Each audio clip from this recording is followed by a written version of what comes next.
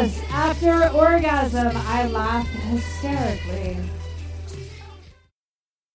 Bedpost Confessions is an Austin, Texas-based live show featuring smart storytelling and anonymous confessing. Stories heard at Bedpost Confessions, as well as sister shows Unspoken and Confess, all explore themes of humor, vulnerability, and emotional justice on varying topics. No matter the topic, the highlight of any Bedpost productions is the participation of the audience members sharing their own secrets in the form of anonymous confessions, which are read aloud during the show. My story is a little bit easier for me to tell, so I'm going to start with saying, thanks to my parents, because unlike a lot of people, I grew up as what they call a red diaper baby. And my mom was a legitimate hippie pagan witch, and my dad was a legitimate atheist socialist. And I got to spend my whole life with them telling me all sorts of things that most people had to wait till they were like 25 and reading The Nation. So I got to spend a lot of my life without having a huge shame narrative. In fact, my dad used to say to me, well, just don't do things that you're ashamed of. Which is really good advice, but I was hearing him say, well, just do whatever you want. So that's kind of what I did. So 3 weeks ago, Rent Boy got raided by the Homeland Security, and for some reason, while they can't stop ISIS or jail a single banker, they do have plenty of resources to come into Lower Manhattan and bust 8 people and seize $20 million and put every hoe on the planet out of work, or theoretically. So I thought I would tell you guys a story about how I became a whore, because it starts right around the same time as our dear, sweet, departed Rent Boy. I'm going to set the scene for you. It's 1998, and I am 22 years old, and I am ripped, and I have, cute dye job hair, because it's the 90s, and I work in a heterosexual nightclub as a bartender. And every night, or the 4 days a week I work, heterosexuals come in to get laid. And they come, and they get wasted, and they do all sorts of, straight mating rituals. And the girls will get wasted and then climb all over me. And I quickly realize that if I let this chick kiss me, she'll tip me $2 more. And this is back when bars took cards, so you could rack up shit on your the percentages or whatever. So I was a really greedy bartender. I was oh yeah, I'll kiss her again. Oh yeah, I'll kiss her again. And then started being oh, well, if you let her put her hand down your pants, you get $3 now and $20 when she comes back in 3 days, and you tell her, hey, you non-consensually grabbed my dick, and she's totally mortified, humiliated. So I was okay, great. You'll just be this guy who works at the bar and lets the straight girls sort of paw them. And one day I'm sitting there, doing my usual cleaning up, getting ready, and there's this woman, ironically named Angel, who has been one of our regulars for many years, and she's sitting there watching me, and she's keeps rolling her eyes at all the attention I'm getting and rolling her eyes. And there's a lull in the crowd, and I'm girl, what are you up to tonight? She's oh, I don't know, I was thinking about working, I don't know. Oh, what do you do for a living? I think I'm making small talk, The bartender says, oh, what do you do for a living? And Angel is do you want to know, really? And I'm well, all of a sudden, hella, yeah. What do you do for, and she's okay, well, if I tell you, you can't do that thing that fags do where they suddenly become, arch Christians and get, really freaked out conservative for no reason. And I was oh, I think I will. I think I'll be okay. She's I'm a prostitute. And I literally was oh my God, oh my God, oh my God, oh my God. And I totally, clutched my pearls and was I'm trying to, hold it together because I'm at work or whatever, but I'm do you, walk the street? And she's oh my God, girl. Ugh. And she, rolls her eyes, and she's go back to work. Come back to me in 20 minutes. So I, come make some drinks and come back, and I was so really? And she's look, you're already a hoe. We both know how the world works. You're letting these chicks climb on you so you can get extra money. You've had sex with people you were not attracted to, and you took free drinks in favor of it. Yeah, these are pretty much all true.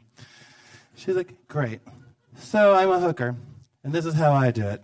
There's this new service. It's called Craigslist. And when I wake up in the morning, it's the 90s, it's Craigslist is new. She's when I wake up in the morning, I ask myself, do you want to have sex? And if the answer is yes, then I put up an ad. And By noon, I've made at least enough money to go buy lunch, right? And then I go buy lunch. And when I come back, I'm like, I guess I could do this a little bit longer. And so I unclutch my pearls. And I do like a mental tally of what my bank account looks like. And I'm like, oh my God, this is the best plan ever. Seriously? I'm 22 and ripped, and I have way more hard-ons than I even know what to do with. How do I use the Craigslist? And she's like, oh, God, you are so basic. Except for it was the 90s, so we didn't have language like basic. But I was so basic. And so she was like, well, let's have dinner, and I'll teach you. And she invites me to her house, and she gives me all these pointers, like, this is how you write an ad, this is how you take pictures. Because remember, before there was not cameras on your phone, you actually take pictures and develop them, and that was all stressful. Around nudity, it was very stressful. And so she shows me, this is the kind of place you can go to get photos developed, and this is what you do. And then her advice is, and you can't live in some fucking hippie squat house that's all high stress and bikes everywhere and people coming in from dumpster diving missions and people reading poetry with ukuleles in the living room. None of this turns your John on. Your John wants one thing from you. He wants to come to a beautiful, calm place to have sex and give you some money and then leave. She's like, so you better rent yourself an apartment. So I go to this other section of Craigslist, back in the day when you could just go rent an apartment, it was affordable. And I rent myself this little tiny studio apartment in the financial district of Denver. And it's this crappy, double wide, parked on top of a building. But it's entirely private and it costs $250 a month. And I am all of a sudden in business. And I am a bartender, so I get off work at 5 o'clock in the morning and I'm like, I'm going to do a commuter special. This will be so awesome. I'll mop the floors, close the door, turn off the alarm, take a cab to my house, put up my ad, and everyone who's stuck in traffic at 6 a.m. to 8 a.m. can come to be my bed night snack. I was like, this will be great. But I'm 22, and I had no idea about the whole world of sex. I was aware, people do this, people do that, people do... But I didn't actually know, how much things people do when it comes to trying to make themselves have orgasms. And all of a sudden, I am, blowing up. People are asking, will you blah, blah, blah? And I'm like, I don't even know what that means. Will you blah, blah, blah? Oh, maybe. Will you blah, blah, blah? And I am, clearly in over my head, but also, clocking dick for days. You know what I mean? I am, on it, having a bunch of sex, really enjoying myself, and also trying to be, a good worker and do my job. So, porn used to be harder to get, too. So I would go down to the actual porn store, and I would get, little jack-off magazines. And, I was an English major, so I'd read them for tropes. And I'd see, what are the major archetypes of fantasies? Oh, are you calling me because you need it to be like this? Or is it slightly more like that? And people would, talk to you oh, wow, it's kind of like talking to a phone psychic. How did you know I really wanted to be blah, blah, blah? And be well, dude, I read all the fucking porn in your weird particular fetish, and there was only 5 tropes. So, I'll pick the most common one and ask if that's yours. So I became a hoe. And I learned all sorts of stuff about humans and sex, and I was really into it. And one day I went on a date with a boy for free, and I fell in love. And about, after we did it, so it was probably our second date, I could kind of tell that we were in very different stages of our psychosexual development. And I was like, So we just sort of had a few conversations, and it came out that maybe he'd only been with 8 or 9 guys, and that was kind of crazy for him, and he believed in monogamy, and that was a really beautiful way for gay men to live. And I, bold-face, lied. Me too, baby. I've been with probably less than a dozen guys, I'm sure. It's probably only 7 guys, and I for sure never been to a bathhouse or done threesomes or anything else that's going to stress you out because I want you to be my boyfriend and love me. Right? So then we're dating and we're monogamous, but I don't give up my career because that would be idiotic. And right? I'm a feminist. I'm not going to give up my career for a man. And so I was pretending that I wasn't a hoe, and he worked a breakfast shift, and I was I had the bartending shift. So I would tuck him in and be oh, have a good day at work, baby. I'll see you when you get off. And then I'd have sex. And when he got home, I'd be oh, look, I cleaned the house too.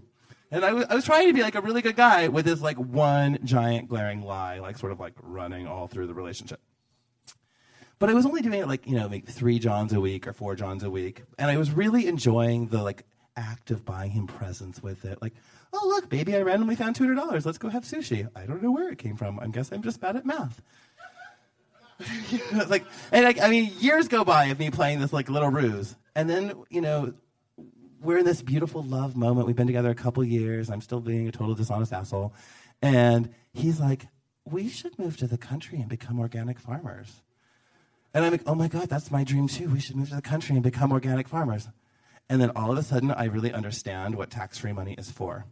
And I'm like, I'm not going to tell you anything, but I'm going to be very tired for the next 8 weeks while we save up money to go like live in a van and be hippies.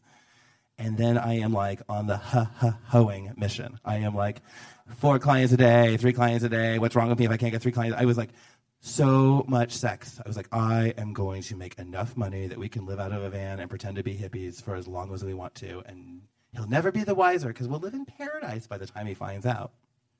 So I stockpile all this money and we run away and we start a farm and it's beautiful. And there's like chickens and ducks and all the like bucolic shit you want to picture. Like gay boys hoeing in the woods. Like, oh, it's so beautiful and romantic. And except for we can't pay our fucking mortgage. We're super damn broke. We're like so damn broke we cannot pay our mortgage on our stupid dream farm. And he comes to me and he's like, I want you, because you're the top, to go and, stupid, right? Because you're the top, I want you to go get a job.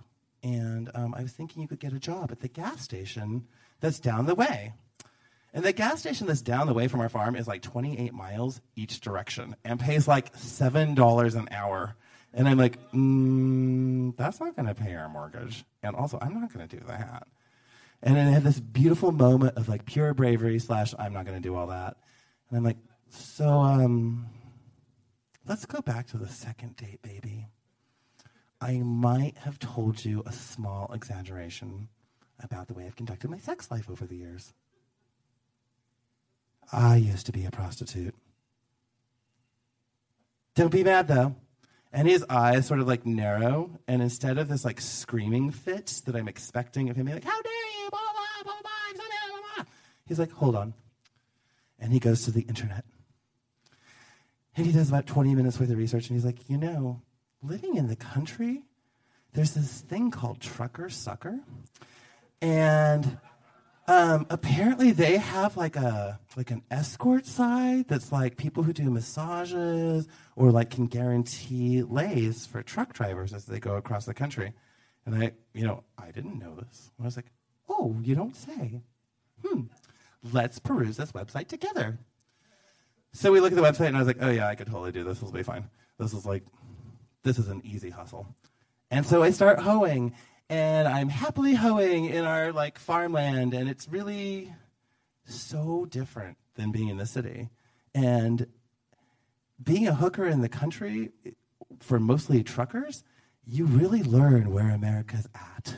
You see all sorts of things that you had no idea were going to happen. Like you can kind of extrapolate all the bullshit you think might be happening in South of Market right now.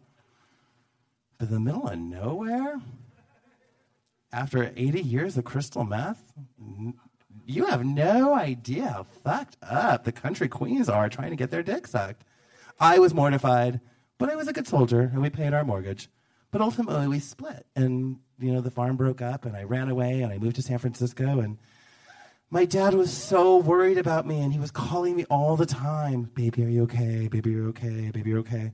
But I was sort of like, while I was emotionally distraught and really sad about losing my farm, I was now in the promised land of both gay sex and whores. And it was like the same year that they were trying to pass Proposition K and we were going to legalize prostitution. So I was like, yes, let's be activists around this topic. Let's be really like up front and say prostitution is a real job. Prostitution is really important. And I can speak in front of City Hall because I'm no longer a farmer and I have all this extra time. So I'm trying to be this full pull, like, hoe activist, and I'm making all this porn, and I'm hoeing around, I'm giving talks about how important hoeing is, and my dad just will not stop blowing up my fucking cell phone. Are you all right? I remember when I had my first breakup. Hey, Dad, I gotta go. I'm going to a photo shoot. And I kept saying this, and I kind of had forgotten, but I kept saying, Dad, I'm going to a photo shoot. So finally, after a couple of years of being in San Francisco and doing all this hoeing, I've made enough money and I go home for Christmas. And I'm home, and my sister, who's a stand-up comedian and a lesbian, and I are like at the table with my dad, and he's like, so, feels like your career's going great, because every time I talk to you, you're about to go to like a photo shoot. And I'm like, oh God, please don't let this be true. But I haven't been home in years. And I'm like, okay. And he's like, so when do I get to see the photos? And I'm like, well, a lot of them are like kind of erotic or like risque. My dad's like, Zachary, I'm not a prude. Like what? Are you wearing like latex or a blindfold or like licking something you shouldn't be? He's like, I have the internet. I kind of an idea what you might be up to. And I was like, Dad, photo shoot means porn. And I'm like, like in that smallest, like, waiting for the shoe to drop. And he's like, are you hung enough to be in porn? And my sister hits the ground, like, cackling, like, I told you, he's going to ask that, ha, ha, ha. And I'm like, oh my God, Dad, why did you just ask me that? That's, like, way more embarrassing than you asked if I identified as a top or a bottom. And he's like, well, I mean, if you're my son, like, are you hung enough to be in porn? And I was like, Dad, my God, please don't ask me this again. And he was like, well, how did you even get into porn? And my sister is, like, kicking me at the table, like, girl, like, do not just leave this as, like, a partial confessional. Just like, I was like, okay, fine. Dad, remember how you told me never to do anything I was ashamed of? I was like, yeah. I was like, I've been a prostitute for, like, 14 years. Sorry about all that. And he was like, people pay you for sex? And I was like, yeah. And he's like, even when you've, like, fluctuated weight? Yes, Dad. Even when you had that terrible pink hair. Yeah, Dad, actually, the pink hair actually kind of sold. No, people didn't buy the pink hair, Zachary. Okay, you're right. Nobody bought the fucking pink hair. But my dad is, like, trying to have this, like, legitimate, like, I understand you conversation. And I'm like, I'm going to literally die of humiliation. So I'm like, okay, great. Family time over. No, like, let's not talk about me anymore. And I, like, bring the end of the conversation to a halt. And that was where I was thinking about ending this whole story. But where it really ends is a few years later, my mom dies, and my dad is so distraught. And he is just like this broken, sad man who can't figure out what to do with himself now. And I'm like, you should go get fucking laid. And he's like, Zachary, how would I do that? I'm like 72. I've had a bunch of surgeries. I'm disgusting. I'm a completely unattractive person. And I was like, okay, Dad. Remember how once upon a time I went down on having this whole don't be ashamed of anything you do conversation? I think that you should take your fixed income and you should crunch the numbers and you should decide how many times per year you need to get laid. And then you should budget that and meet somebody you enjoy or a couple people you enjoy. And if you want and he's like, oh my God, that was enough information. I can Google. I do not need your help. I don't need your help. Let's go back to the funeral. Ooh, who wants shots? And I'm like, okay, great. And we both back down from this masculine awkward moment. And the moral of the story is, while he's never going to talk to me about it, I like to think that 4 to 12 or however many times a year my dad needs to get laid, that someone hella cool who is hella respected for their work and is hella safe in doing it is coming over and giving him a service that everyone needs. Tip your sex workers.